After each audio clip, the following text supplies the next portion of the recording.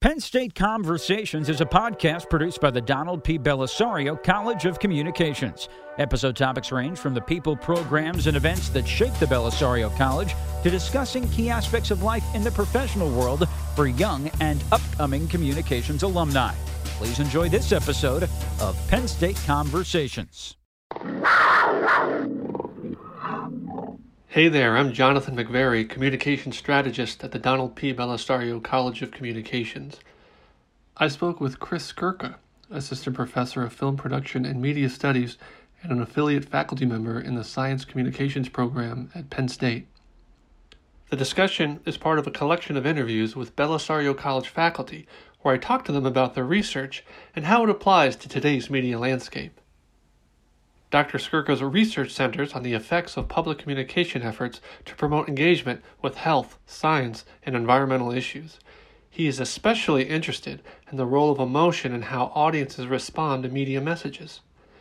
In this interview, we talk about some of those emotional responses, the power of labels, and what drives Dr. Skirka's research.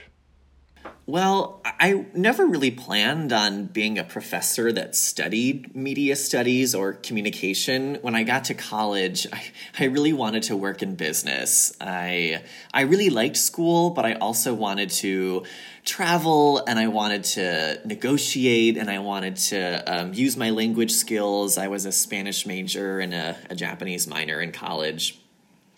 But then I took accounting, and I hated accounting, and it didn't make sense to my brain. And so I thought, oh, goodness, I have to drop this business major because I could not make it through the accounting credits I need. And a friend recommended communication as an elective that I could fulfill because she had a great professor, and I thought, okay, I'll check it out. And it just really fascinated me. It was one of my first exposures to social science. In college, or high school rather, I really didn't get much exposure to the social sciences beyond economics. And I think the fact that you could apply scientific principles to study how people interact and how they respond to media messages really stuck with me. And that at least put me on a trajectory to get a comm major in undergrad. And by the end of undergrad, I had to do a capstone class for the major where we had to do our own research study from start to finish. And it was the most intellectually challenging thing I had done at that point in my life, but I also saw myself as potentially doing this as a career because it just was so fascinating. I remember when I collected data and then analyzed my data and some of my hypotheses were supported. It was just it was truly self-actualization. It was like, wow, I am so accomplished. This is so cool. And that put me on a path to go get my master's. And I really wasn't planning on going for a PhD. I really was just thinking, I'll go work for the Centers for Disease Control or the Ad Council. I was really thinking I would take it to a more applied direction, working on implementing and evaluating health communication campaigns specifically, because I always had this interest in health that went back to probably childhood. And yeah, then I ended up going for the PhD because I caught the research bug, and my research interests evolved to include not only health communication messaging efforts, but science and environmental messaging efforts from the media more broadly. Great. Now, that's actually going to be one of my questions, was those early topics that you were looking at, like, were they health related, and was that the natural evolution to science communication? I think initially when I got to grad school, I was somewhat interested in the interpersonal side of health communication. And the root of that was that I had a lot of people in my life that smoked. My mom was a smoker. My aunt was a smoker. My younger brother picked up smoking when he got to high school. I really felt powerless to convince them to quit. And so I think I was interested in sort of interpersonal social influence strategies that anyone could use to sort of encourage people in their life to kick smoking from their lives. And along the way, I learned that along with social influence strategies, a big component of the field of communication is media effects and media coverage of health issues. And that sort of got me thinking about tackling this issue from more of a public communication lens via strategic and persuasive media messaging like health campaigns. Sure. And now have you been able to help them quit at all? With what you've learned so far? With what I've learned, I think over the years I've learned to recognize that it is truly an addiction. It is not a habit. And so I think one of the best things you can do is be supportive. I think one thing we know from health communication research is that people don't like being told what to do. And so whenever you are encouraging them to engage in a particular health behavior or refrain from a particular health behavior, you have to do it in a very supportive way. It's not going to happen overnight necessarily. Most people who try to quit smoking make many quit attempts before they are successful. And so it definitely is a slow and empathy intensive process. Yeah, believe that. Kind of going off that, like one of the things that you study most is emotions and their role in how like audiences respond to media messages. And I was wondering if you can give me some examples on what that means, and is there like a quintessential example for how emotions affect how people, interpret and get media messages? Yes. The quintessential example in the field of communication and media studies is the anti-tobacco campaign. I think everyone has come across at least one anti-tobacco campaign in their lives. When we talk about communication campaigns in my classes, my students automatically go to tobacco campaigns. That is what they have most been exposed to in their lives. And in terms of the history of media studies and communication, that's where most of the attention has been, sort of a threat or fear appeal approach where you highlight the risky nature of smoking cigarettes, how it's bad for your lungs and your heart and your well-being. And that, in theory, is likely to evoke the emotion of fear. And we know that fear can under some conditions, motivate people to take protective action. So that's the quintessential example. And in many ways, I sort of fit that classic model, but I think a lot of my work tries to take that and run with it and build on it, in that I'm trying to look not only at evoking fear with science or health or environmental messaging, but evoking other emotions to motivate action. So a lot of my work lately has looked at anger. Can we make people angry toward the fossil fuel industry for misleading the public about the risks that their actions pose for climate change, to motivate people to engage in pro-environmental activism? I've also done a lot of work with humor. Can we leverage laughter to get people to care about climate change and do something about climate change? And lately, I've been doing some work on awe. So a lot of my work looks at climate change, which means getting people to care about nature and the environment. And awe is this emotion characterized by a sense of wonder at how vast the world is and how small we are in it. And one of the key triggers for awe is panoramic views of nature.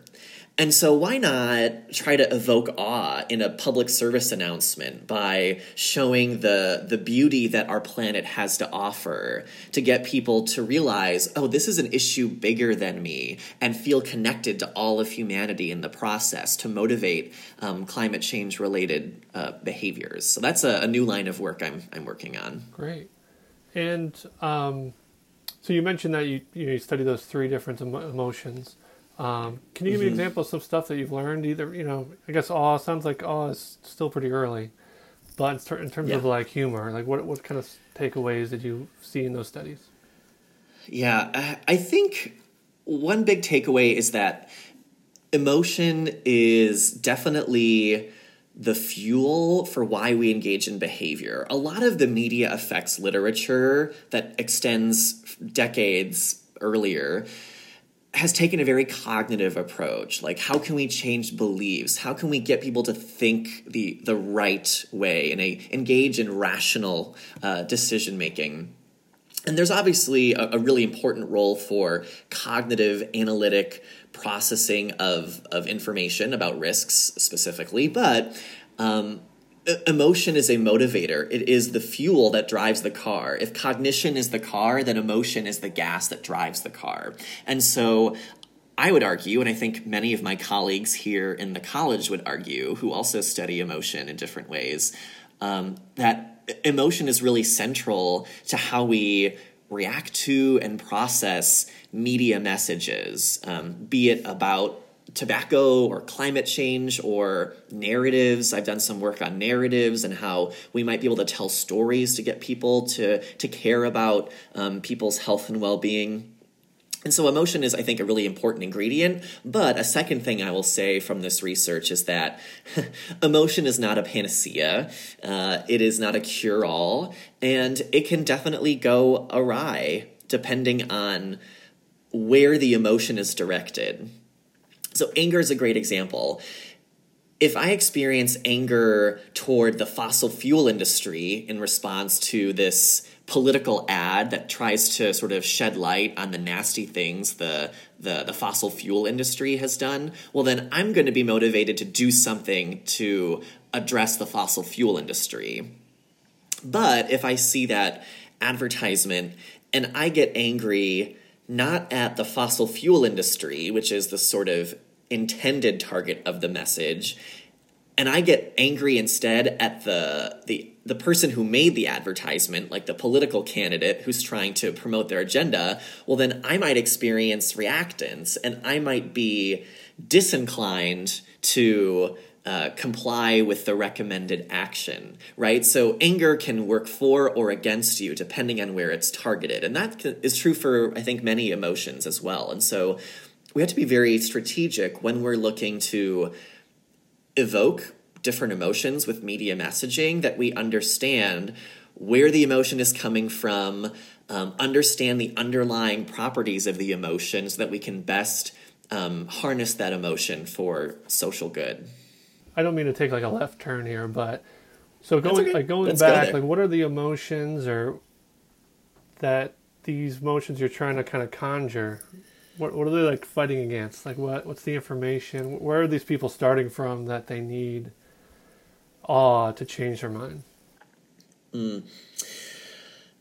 I think one of the big issues that we face as health communicators, as science communicators, is that people have prior experience with these topics, right? Like, people are not living in a vacuum. They are not blank slates. They already have preconceived notions about tobacco being bad for you. Most people know that tobacco is really bad for you and that it basically kills 1 in 2 users.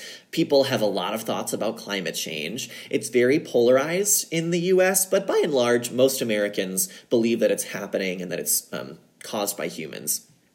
And so they're sort of like cognitively on board.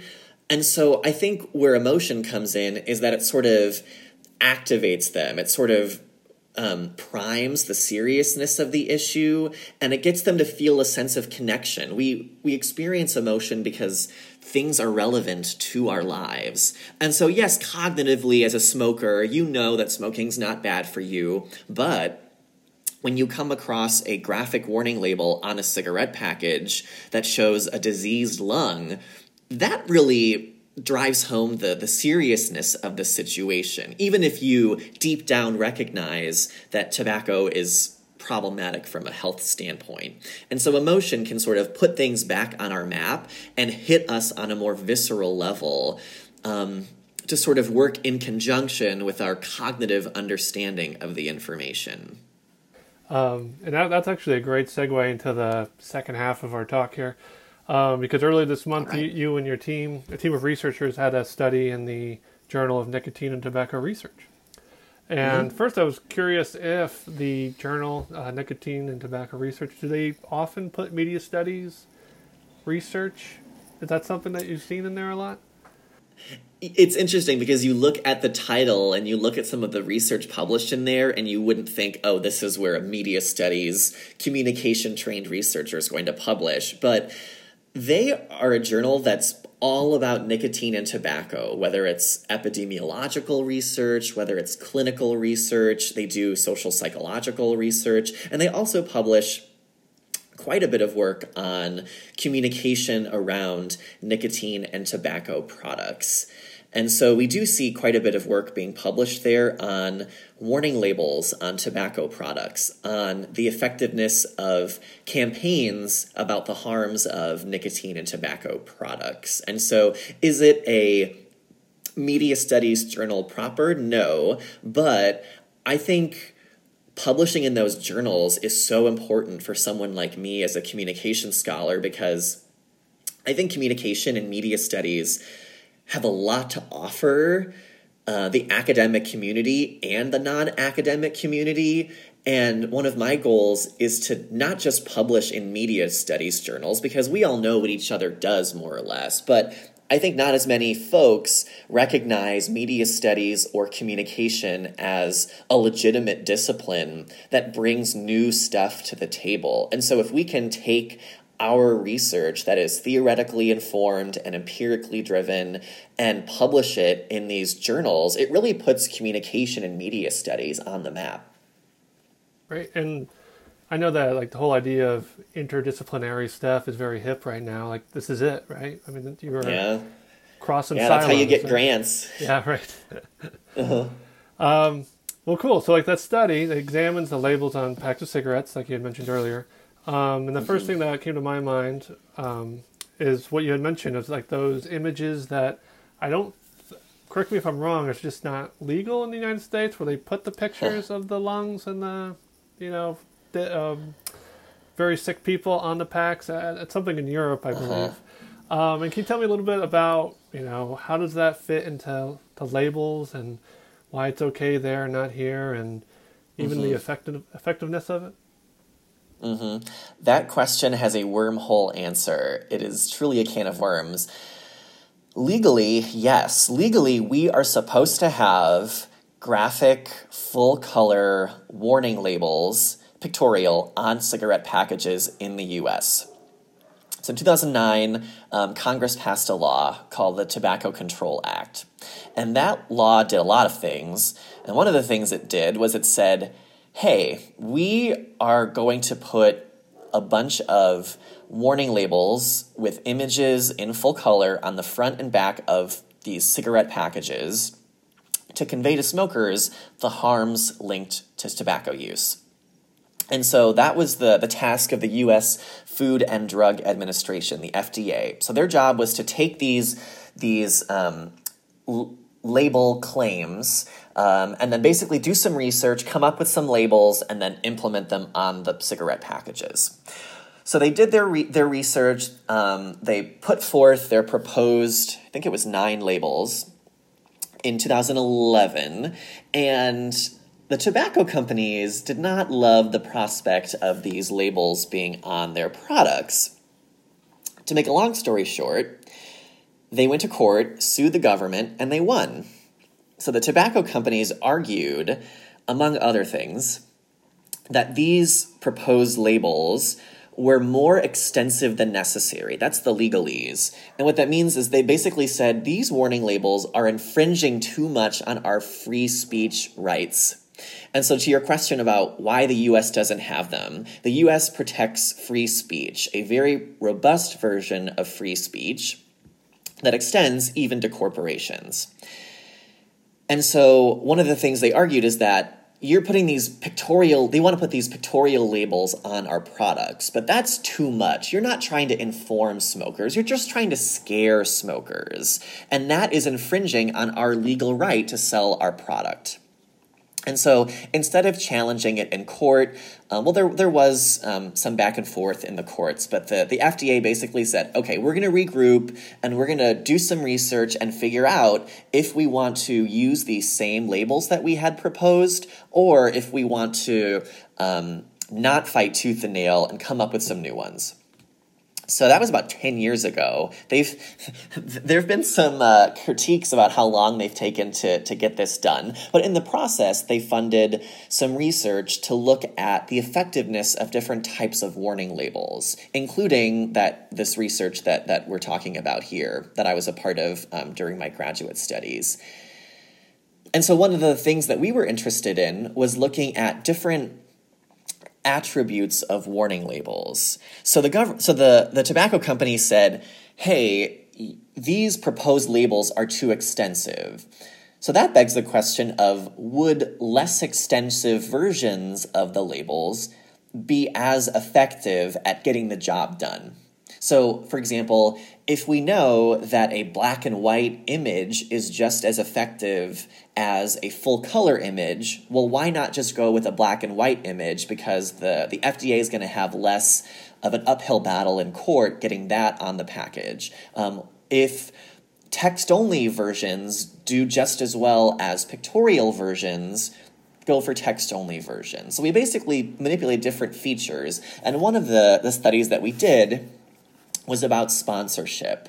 Not many people realize that the US FDA is the agency responsible for these labels, so why not see if putting FDA sponsorship on the label might influence people's beliefs about who puts the labels on, and also influence their credibility judgments. We know from a long line of research in health communication and risk communication that credibility judgments and trust are really integral components for why persuasive media messages are effective. And so we wanted to manipulate how people responded to that kind of sponsorship difference. Okay, great. And kind of from a very broad perspective, in terms of just labels, what can you tell us about just, when I think of labels, I think about not even just cigarettes, like GMO labels and labels that are on foods that, I guess, like, the terminology doesn't really mean anything, but like you just see it on whatever it might be. Like, what is,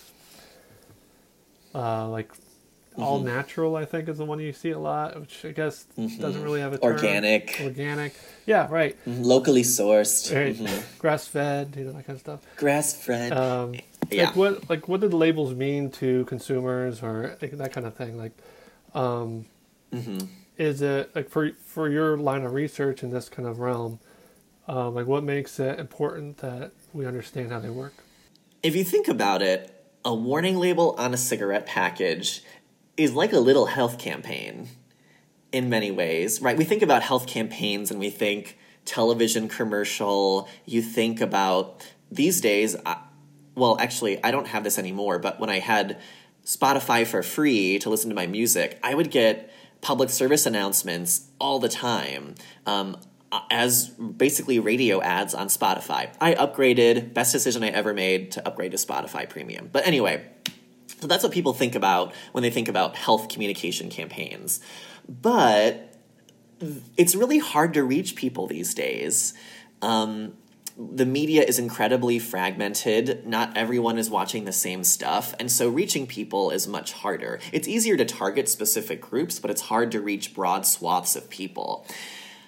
And if you're trying to reach a target audience like smokers, well, one of the best ways to reach them is at the point of sale, and every time that they pick up the harmful product that you're trying to discourage them from using. And so it's like a little billboard ad on the product. So every time they go to use it, assuming they don't cover it up or take the cigarettes out of the pack, they are constantly reminded that this is a really nasty product. And so it's useful in many ways along those lines. And it's also very useful for non-smokers or people who might be at risk, like young adolescents who grow up in low SES families who are at high risk for tobacco use. Every time they go to the store and they see cigarette packages, if there's a big, nasty warning label on it, that's, from our research and other research, going to help discourage them from picking up smoking.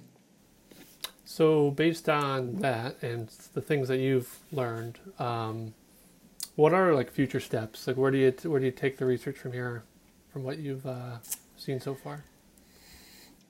Where do we take the research from here? So the good news is, from a policy standpoint, the FDA finally put forth a new set of labels. This was about a year ago, and they said, okay, we did our research, we came up with some new labels, and so they're still in the process of getting them out. I'm sure the tobacco companies are going to do their darndest to make sure that those full-color pictorial labels don't end up on their products, but if all goes to plan, they will be there soon. And so these new ones, these new ones are back to the colored, full-color labels? Yes, full color. And the big update from the original labels is that if you look at the research, including the work that I did with my collaborators on these labels, is that the original labels the FDA proposed were not good at strengthening people's specific risk beliefs about smoking. So like we would expose people to these different labels and then ask them, does smoking cause lung cancer? Does it cause heart disease? Because those were the sort of beliefs targeted by these different warning labels that the FDA initially proposed. Turns out people already have really strong beliefs about those things. Like they know that cigarettes cause lung cancer and heart disease. And that was one of the, I think, the flaws of the original labels, or one of the Achilles heels, is that the content on them was already pretty obvious to people. And that was, I think, why the courts sided with the tobacco companies, among other reasons, because these are things that smokers already know. The FDA said we have to remind people that these are the health risks of smoking. Deep down they know, but it's not really hitting them as it should. And so these new labels are hitting on beliefs that are a little less known about smoking and tobacco use. For example, smoking interferes with blood flow, and that can be linked to erectile dysfunction in men. And that's not a belief that people typically think about when they think about the risks of smoking. And so these new labels, they do, I think, a better job hitting on beliefs that are more novel, that people don't necessarily think about. And so one future direction, I think, is to do further work on these labels. Do these new labels strengthen risk beliefs? The FDA did some research, and they showed that, yes, they do a good job at strengthening these risk beliefs. But future work and additional work is always a good idea, especially among priority populations like low-income smokers, at-risk youth, smokers of color who have more trouble quitting smoking. I think that's one possible direction. Another big direction is to look beyond cigarettes specifically. E-cigarettes are a big conversation topic in the public health literature right now, and we do have quite a bit of work coming out now on the effectiveness of warning labels on e-cigarette packages, like Juul is really the big one. Although less so with youth. You seem to be pivoting to disposable e-cigarettes. But anyway, so looking at e-cigarettes and other products. So you mentioned other products where you might see labels. There's increasing concern around alcohol use. New evidence coming out suggests that there's no real safe level of consumption. And so people have looked at whether warning labels on alcohol products can be effective. We're also looking at, when I say we, I mean the research community in this space is looking at warning labels on sugary drinks, soda, Gatorade. These products really have no redeeming qualities. They're nutrient poor and calorie dense. They're just sugar water. And so what happens when you slap a warning label on a can of Coke, for example? I think that's where the research is going to be heading the next couple of years. And that's hopefully something I'm going to work on.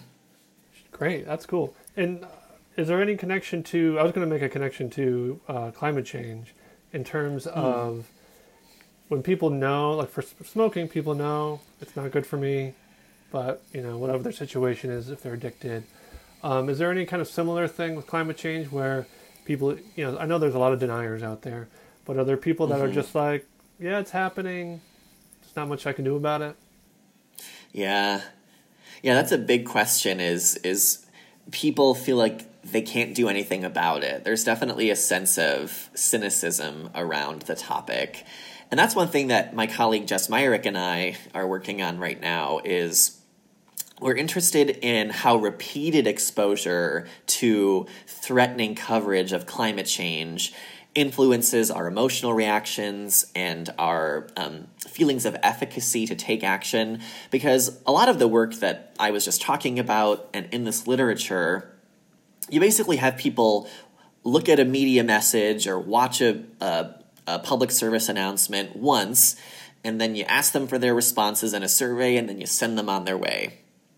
And that's important for gauging initial reactions, but we know that people are repeatedly exposed to this kind of content, right? And so in the case of climate change, yes, deep down, most people believe that it's a problem and that it's going to be bad for society and the planet. But what happens when you repeatedly remind people with threatening news stories about climate change to their feelings about the topic, their sense of efficacy? And so we're in the process of, we collected some data, we're collecting some more data about how showing people stories over and over again might make them potentially feel less able to take action. So I think there are parallels in terms of how much they're exposed to this content, and maybe we need repeated exposure, at least up to a point. There's probably diminishing returns at some point. Like too much of a thing is a bad thing. But it's sort of an underexplored question that we're hoping to answer. Cool. Well, looking forward to talking to you guys about that when that comes out. Yeah, me too. Yeah, me too. That is the gist of my questions. Is there anything else that you'd like people to know about? Something I didn't ask? Anything at all? Well, I mean, I've talked a lot in my answers about how media messages evoke emotion and how they can intentionally be crafted to evoke emotion. But a lot of the work in this space looks at sort of emotion as the cause and then media use as the outcome. So, why do people watch, in my case, Veep? I was watching Veep last night before I went to bed. Why did I choose to watch Veep and not, I don't know, Scandal or the news or a documentary? Well, I was in the mood to watch something funny, right? And so our mood can also be a really strong ingredient in this process. And so one thing that my colleagues and I are working on in terms of the climate change communication space that I occupy is we've done work looking at how people respond to threatening coverage of climate change and humorous coverage of climate change. But when people have so many options for the media that they can consume, what happens when people are allowed to choose either scary content about climate change or funny content? Does that produce the same effects if we force them to watch a funny or a scary clip about climate change? Does it have different effects? That's a really important question in the current media landscape. And so that's one point I also want to make is that, yes, media messages evoke emotion, but emotion can also in many ways drive the media that we consume. And so that's a line of work I'm trying to develop. So you're saying like when you are on YouTube or whatever and there's that says, do you want to watch a Nike commercial or a Reebok commercial? Like you're saying you want to watch something humorous or something serious? Yeah, exactly. I mean, there's a long literature on how we manage our moods with media content and selective exposure to different kinds of news. But we haven't looked at those kinds of questions in the context of climate change communication or specifically emotional content about climate change. And so, yeah, I really am thinking about Hulu, if you use Hulu.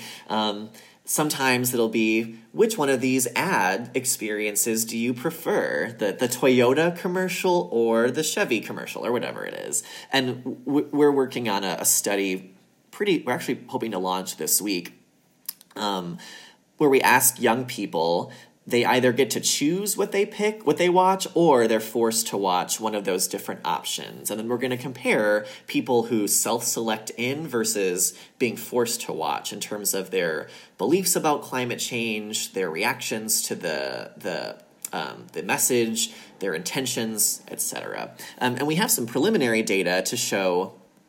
This is with young people. We're primarily interested in millennials and young adults because they believe that climate change is happening. They know it's a problem, but they're not super engaged in taking action. And so they're a really important group, a latent group to sort of tap into. And when you give them the option of funny content, scary content, or informational content about climate change, they're not picking scary.